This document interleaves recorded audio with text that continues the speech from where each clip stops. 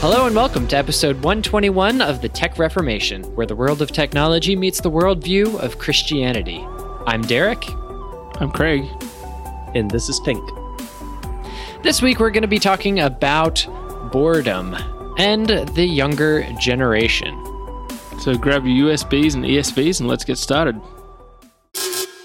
I saw an interesting article the past couple of weeks from the Daily Beast. I saw it on Twitter. I think John Dyer tweeted it out or something.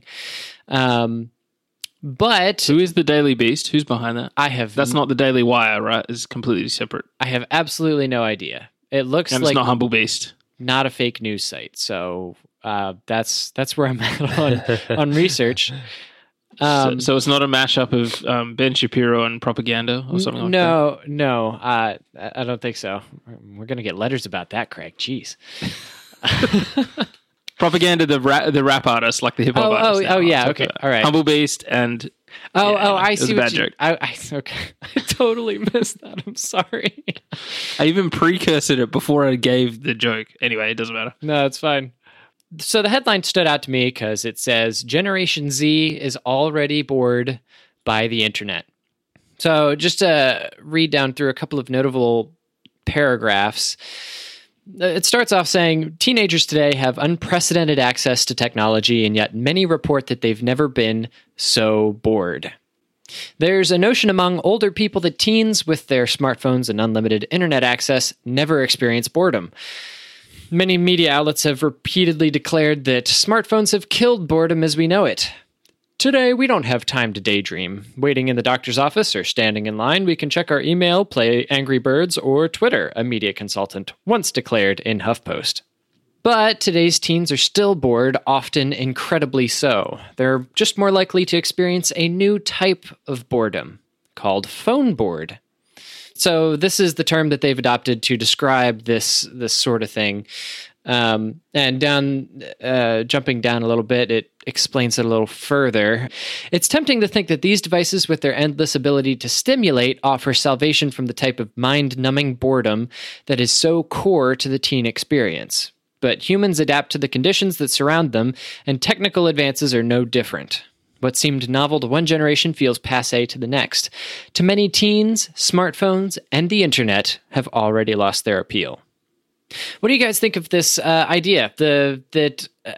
I know, for me, I heard it a lot that like the internet, it will kill boredom. Kids will never get off their phones because they will, it's constant stimulation. And even that's something that we hear a lot about with the current social media debacles going on with the Facebook stuff. All this stuff is designed to catch our attention, to keep us there. So we don't get bored and so we don't log off, so that we're engaged for longer. This seems to be going against that. What are your thoughts?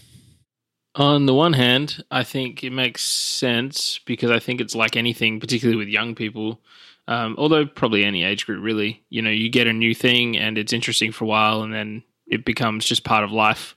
And so you don't appreciate it as much, you take it for granted, and therefore it's easier to get bored with it. I guess when you're just sort of looking at it on face value, the assumption would be, like you said, Derek, that within this thing, there's so many options as to what you could possibly do with your time while using this thing that how could you possibly not find one of those options interesting? So it's not like when I was little and when I was sort of a teenager, I got my first mountain bike and I rode it a ton. And then after 6-12 months, whatever it was, I didn't ride it as much anymore. And I would say to my parents, I'm bored. With a phone, you kind of expect that, or with an iPad or something, you kind of expect that, well, the whole internet is at your fingertips, or there's like a million apps in the App Store. Surely you can find something to amuse yourself. I guess that's kind of why it seems like this is maybe a strange thing. But I just think anything that we have in our lives every day that just becomes part of like an extension of self or whatever, or just something that we draw on often, has a tendency to become boring to us because we just get so there's so much repetition involved in what we're doing that we kind of just go, I've done this before, I've seen this before, I've wasted 3 hours doing this before. So yeah, I'm not surprised by the assertion that this is happening. I do find it interesting, and I wanted to hear Tank's thoughts in a sec. I do find it interesting that they are specifically honing in on Generation Z or Z.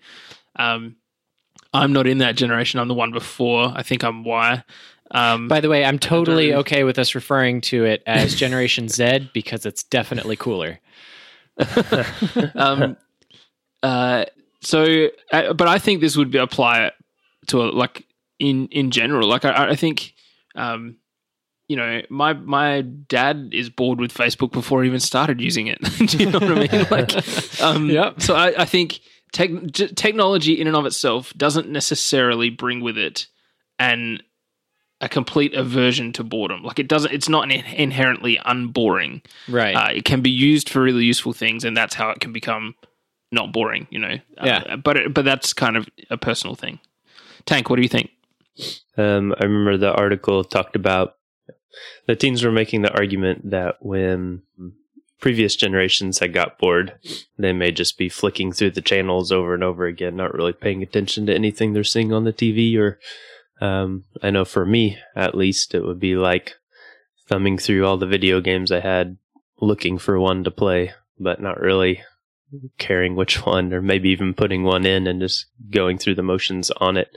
I remember I beat the first level of one game many times and never actually got through anything further, just because I was I could do it. Yeah. And then I ended up selling the game, and then I kind of regretted it because I was like, I should have persisted with that.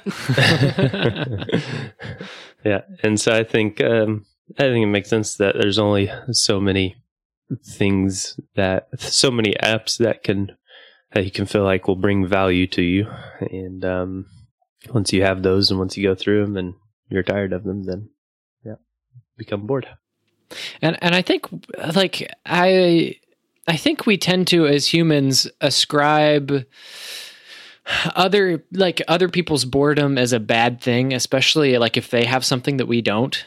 Because I feel like that happens a lot with parents. Have you guys had that experience? Like the feeling like you shouldn't be bored because you have something cool that your parents didn't have, or something like that. Like, yeah. Does that kind of tie into tie into what we've talked about before, where people of like our parents' generation look at us and, when you're sitting around with your friends and say 50% of them are on their phones and they kind of go, why are you not interacting? It's like we approach the technology differently to them. So to them, we interact in multiple ways at multiple times, whereas they kind of see they're so bored with each other, they're on their phones. And I think sometimes that's not actually the case. So I don't know. All I'm saying in that, I guess, is that I think the perception of our parents' generation in terms of how we interact with technology and whether or not it's actually a boredom filler or whether we're using it, as a utility or whatever, is not necessarily always accurate. Yeah. Yeah.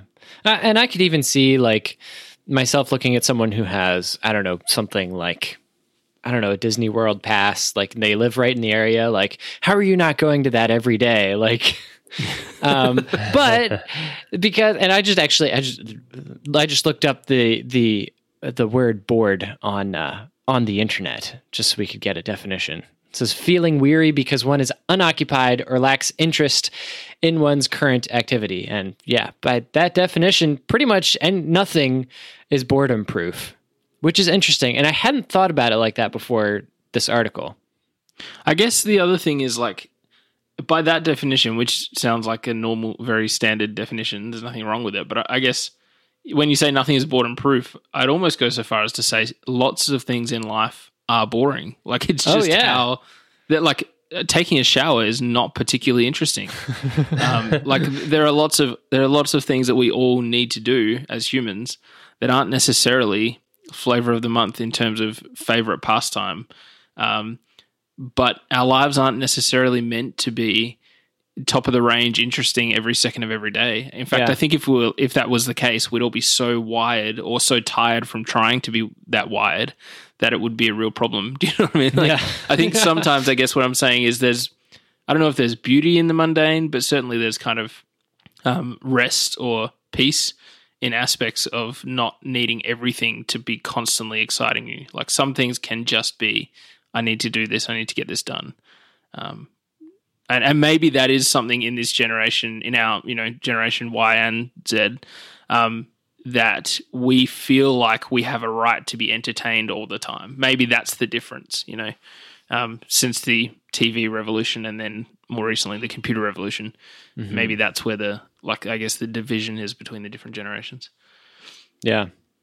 I was wondering how much, what Craig was just saying. I wonder how much, how cultural that is. Like, how many cultures in the world have much more time where they're not being entertained, whether they're with family, with friends, but just not seeking this constant entertainment. And so, I mean, I'm sure they still get bored, but boredom is more just a part of life, and it can be filled with people, or hobby style tasks that aren't entertaining. And just it makes me think of someone who was a missionary in a Muslim context, and when she came back to America, she was like, "Man, I feel like I can't find the time to pray anymore." Because in that context, there wasn't all these different things trying to take her attention. It was more a relaxed culture. Time, being on time wasn't so important. They didn't have as much technology. And she said, well, so she would just pray all the time. But now she comes back here and everything's pulling her attention away. And she is just like, wow, I don't have time to pray like I used to. So I was thinking, I wonder how much culture, how this problem looks in different cultures, but I don't know the answer. Yeah. I mean, I don't know. I mean, the only thing I would have to compare to is basically my childhood versus other people's childhood now. Like because I feel like there's a huge difference from when I was a kid to now kids with smartphones and Facebook and everything that there is on the internet. I mean, I had the internet, but I didn't have the internet like it is now. Like YouTube took a long time to load. Like it took a while. It wasn't a fast experience, and there wasn't, as much. But reading through some of the quotes in this article, this was one that stuck out to me. Sometimes I feel like I've seen everything there is to see on the internet, echoed Violet, a 15-year-old in the UK. I'll circle around on different sites or apps. Sometimes I feel like I've reached the end of the internet, and I'll just watch the same videos on YouTube until eventually I'm so bored I start clicking random things on my phone. I just like there's part of that I can't comprehend. I feel like I've had phone boredom like a couple of times, and it's actually like kind of a freeing thing that all of a sudden my phone doesn't have the same attraction anymore. Now I can like go do other things, but that doesn't happen very often. But I can see where, like I'm essentially to some extent I'm transplanted from one culture. This feels terrible to compare it to like a third world country or something like that, but comparatively, my childhood was much less exciting than childhood would be today. And so, given my original context coming into a new one, I can't cope with. I see everything as more exciting than the people who have lived it their entire lives. I don't know. I'll take a quick break in here to talk about our sponsor this week, which is Missionalware, your Reformed theology gift shop. They print apparel, drinkware, and accessories with beautiful artwork of historical creeds, quotes, and faces of various theologians. What I'd like to talk about today is their pint glasses, and I know I've talked about these before, but it just so happens that spring is finally coming around in Pennsylvania, where I'm at. Don't be creepy. And when I get home from a long day's work in 80-degree weather, sometimes it's nice to just have a cool delicious beverage of choice. And their pint glasses just make the whole experience so much better. They have so many designs, whether it be, faces of like Martin Luther or Spurgeon, or, the classic, Calvin, or they even have like their logo, the logo with like the Calvin and Spurgeon face together on the thing, which is really cool. And they've got the 5 solas glasses, whether it be, you want 1 sola per pint glass or all of them on one, like lots of different options. Really tasteful designs. I have one that says, man's chief end is to glorify God and enjoy him forever, which it looks really nice. So why don't you check it out? They've been making things since 2010. They've grown an impressive library of designs and items of all kinds. So to grab some apparel, drinkware, or accessories for yourself, or even just to browse their gorgeous designs, check them out at missionalwear.com to get your lifestyle on mission to the glory of God. And thank you to Missional Wear for sponsoring Tech Reformation. I don't know how different it is for me. Boredom was very different when I was a teenager compared to when I was an adult. Like, I get bored now for 15 minutes tops, and or like on my day off, that happens once a week. There may be 30 minutes where I'm like, I'm kind of done. Like I've rested, and then I find something else, and so there's not that much boredom for me. But we could also look at slothfulness in that we are still entertained, even though we're adults. We don't get bored because our limited time is so precious that we're eager to use it, and we often use it for entertainment. So anyway, just 2 thoughts. One, we could look at how do we help teens with boredom, and what could a teen do when they're in that situation.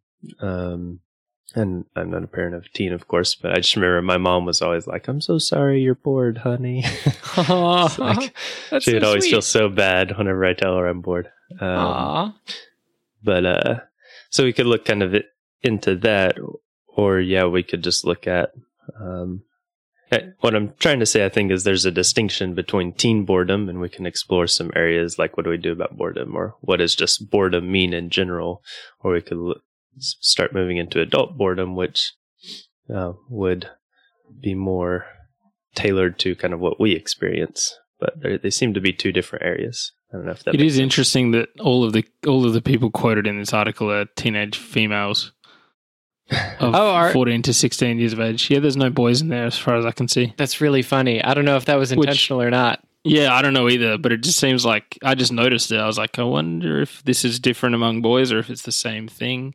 I don't know. It would be interesting to know. But yeah, you're right, Tank. There's probably a difference between the type of boredom experienced by, or maybe the reasons for boredom experienced by teenagers compared to adults. Well, I think adults have much less boredom because we have so much more that we have to do. And I have a feeling that I tend to end up doing like the fidgety things that as like procrastinative move. That's not a word, but to procrastinate instead of doing the things that I really ought to be doing. So I'm not actually bored. I'm just like thinking about the next thing that I have to do and trying not to do it, or keeping myself from not doing it, but by doing something else. I think teens can get genuinely bored more because they don't have as much that they're responsible for. And I do see there's a benefit to boredom, just anecdotally. And even in this article, they mention like, hey, I got bored, so I decided that I wanted to create this, social media profile for memes and stuff that is hugely successful now, and things like that. Like, I do think boredom spurs part of us, like stirs in us a restlessness to do something, either create or find something that is productive or worth something to us.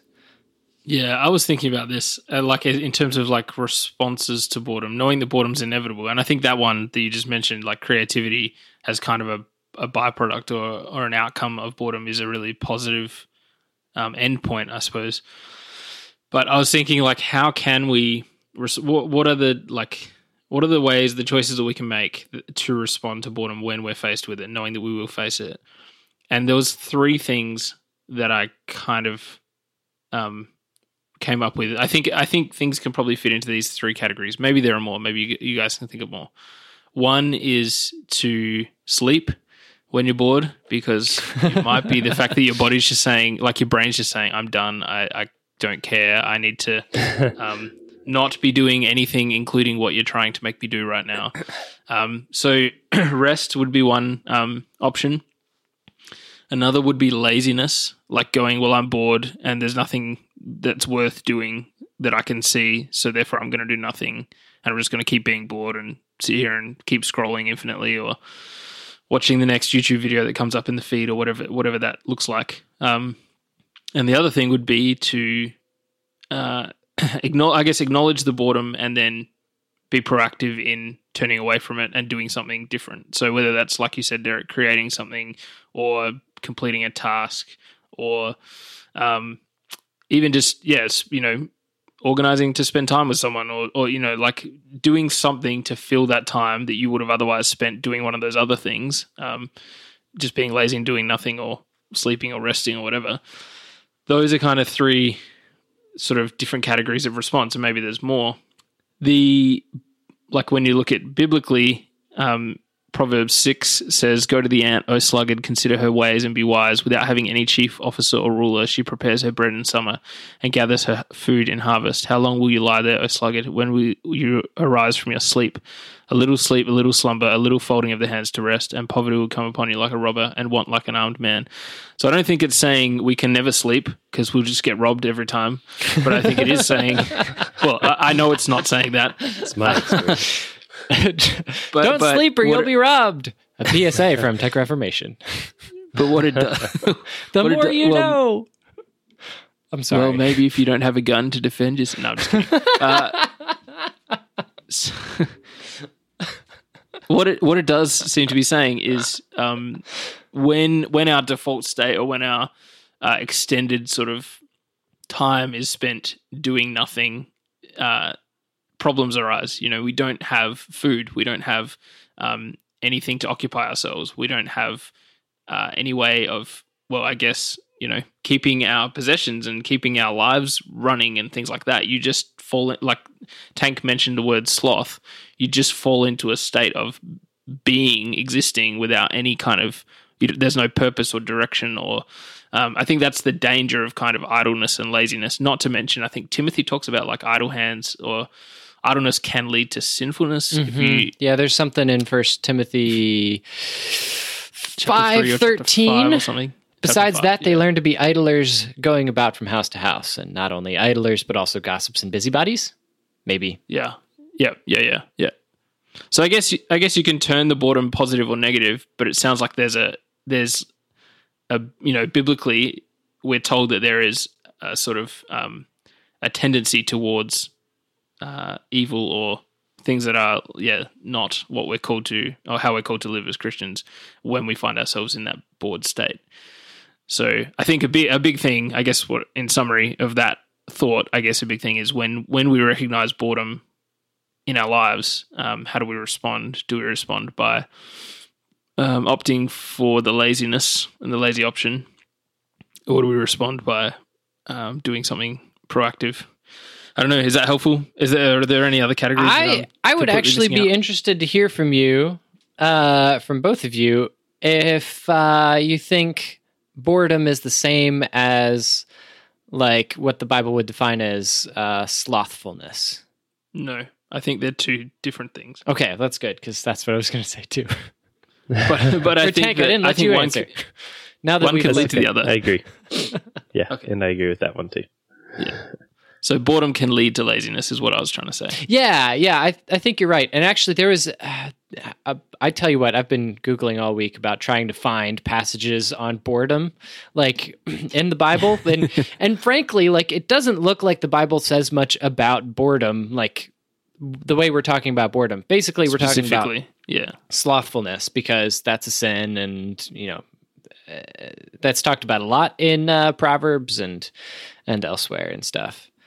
But there was actually a passage that I thought was really interesting. I heard this in a sermon from a Presbyterian church I subscribe to in the area on a podcast, where he was going through. Let me find the passage. Proverbs. Is it Ephesians 5? No, it's Proverbs 26:14. As a door turns on its hinges, so a sluggard turns on his bed. Backwards and forwards, is that pretty much all that's saying? Yeah, well, so he was making the comment that there's the sluggard sleeping obviously on his bed, he's not doing anything. Obviously that's slothfulness, but there's also like this action that's implied, like a door turning on its hinges. So the sluggard is turning in his bed, like there's this fake busyness almost about like he's doing something, but he's not doing anything in what he's doing. And he made the comparison to us scrolling our Facebook feeds, not doing anything while we're doing things. And that was really that kind of reached out and grabbed me as really interesting. And so I think that's a good way of thinking about, what are we actually doing? Are we doing what we're doing on our phone for a purpose, or are we just doing it to keep from doing other things like the sluggard would? Interestingly, 2 verses down from where you were, says the sluggard is wiser in his own eyes than 7 men who can answer sensibly. Which is just interesting to me because it's on the same sort of topic. It hasn't changed.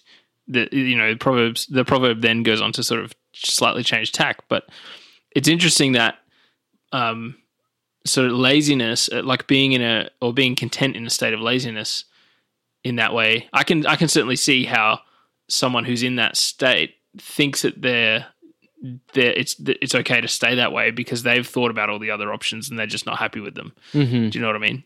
I guess, and I have been that sluggard. I can tell you right now. We probably all have at some stage, and I guess that's what that's where we need to, especially as adults, we need to be able to look at it and objectively and say, those other options that we're discounting, if you really look closely and think about it biblically and think about family responsibilities and all that kind of thing, there will be things that you can do that would be better than and less foolish than staying in your laziness. Mm-hmm. If that makes sense. And just to be clear, so we're not binding people's consciences, what we're not saying is, and I think you said this earlier, you don't just never sleep because you might get robbed.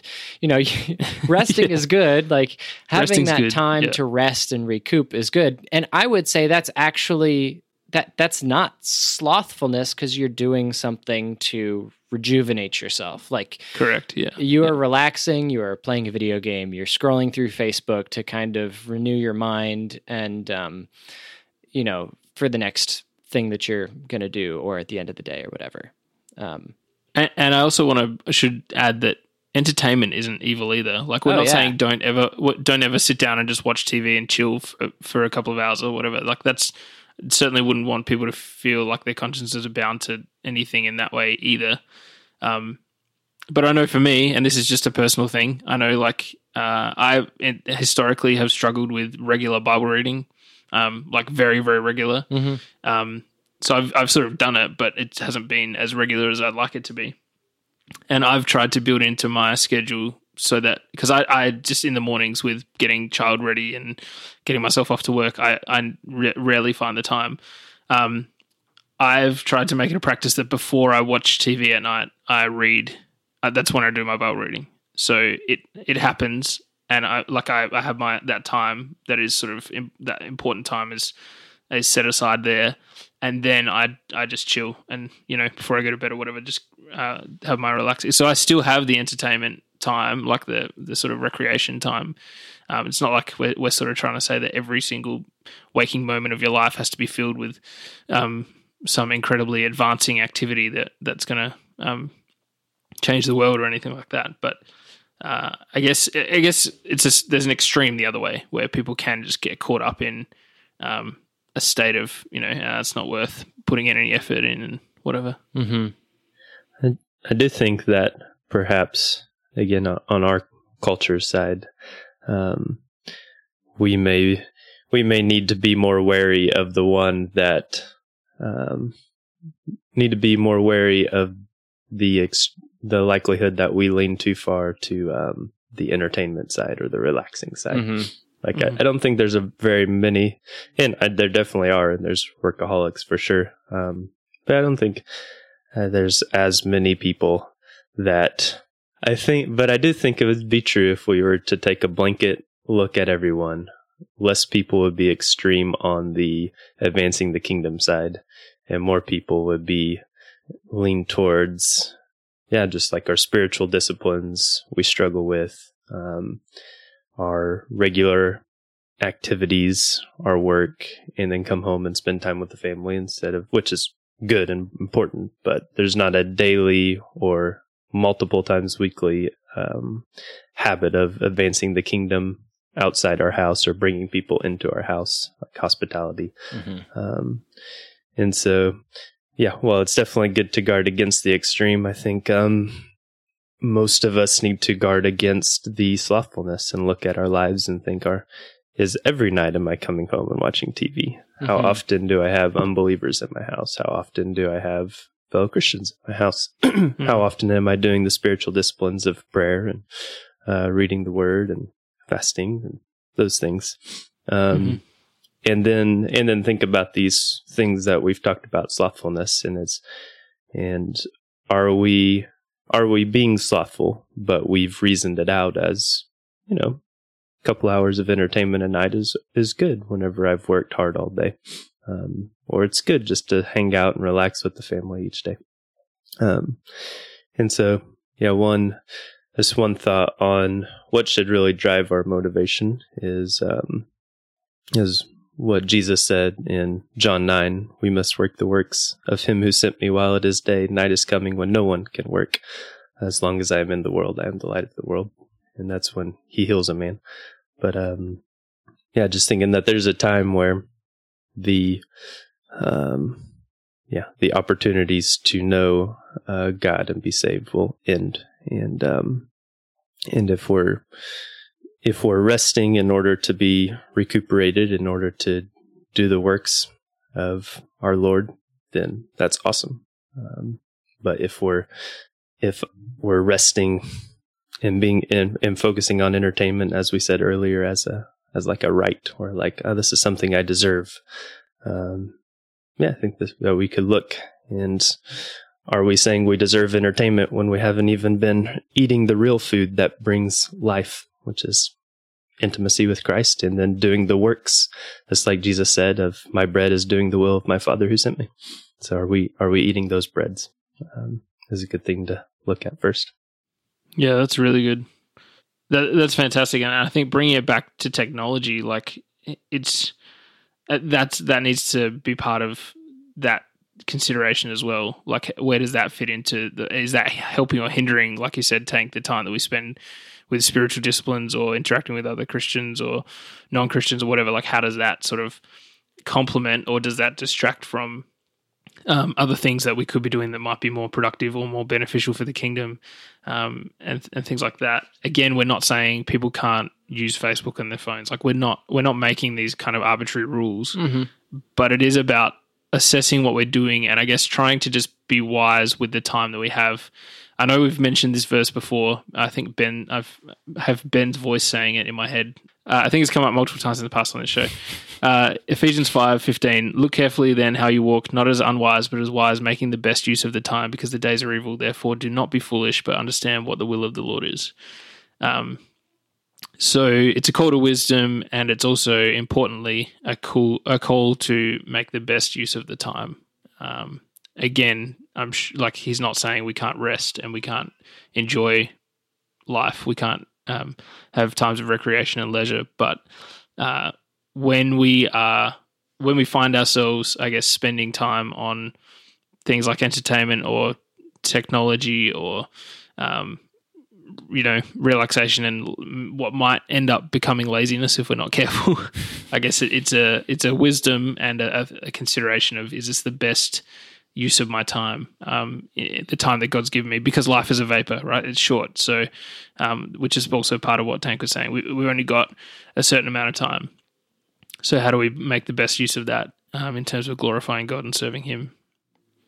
And I just want to throw this in here at the end because we've been fairly law heavy this episode. I just want to remind you, sisters and brothers, that if Really? I feel like we've been like, I don't know, I feel convicted. Okay. Yeah. But I just want to remind you that if you do feel convicted through what we're talking about, that you have a Father who is quick to forgive, and so repent and be forgiven.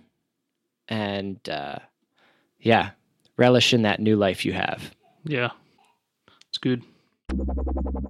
And if you would like to connect with us or give us your thoughts about this episode, we would love to hear that in our Slack channel. You can go to... not Slack channel. Dang it, I do this every time. It's the... Workspace is such a cumbersome term. I know, it's terrible. But we're kind of using it for a purpose it's not supposed to be used for. So, it is what it is.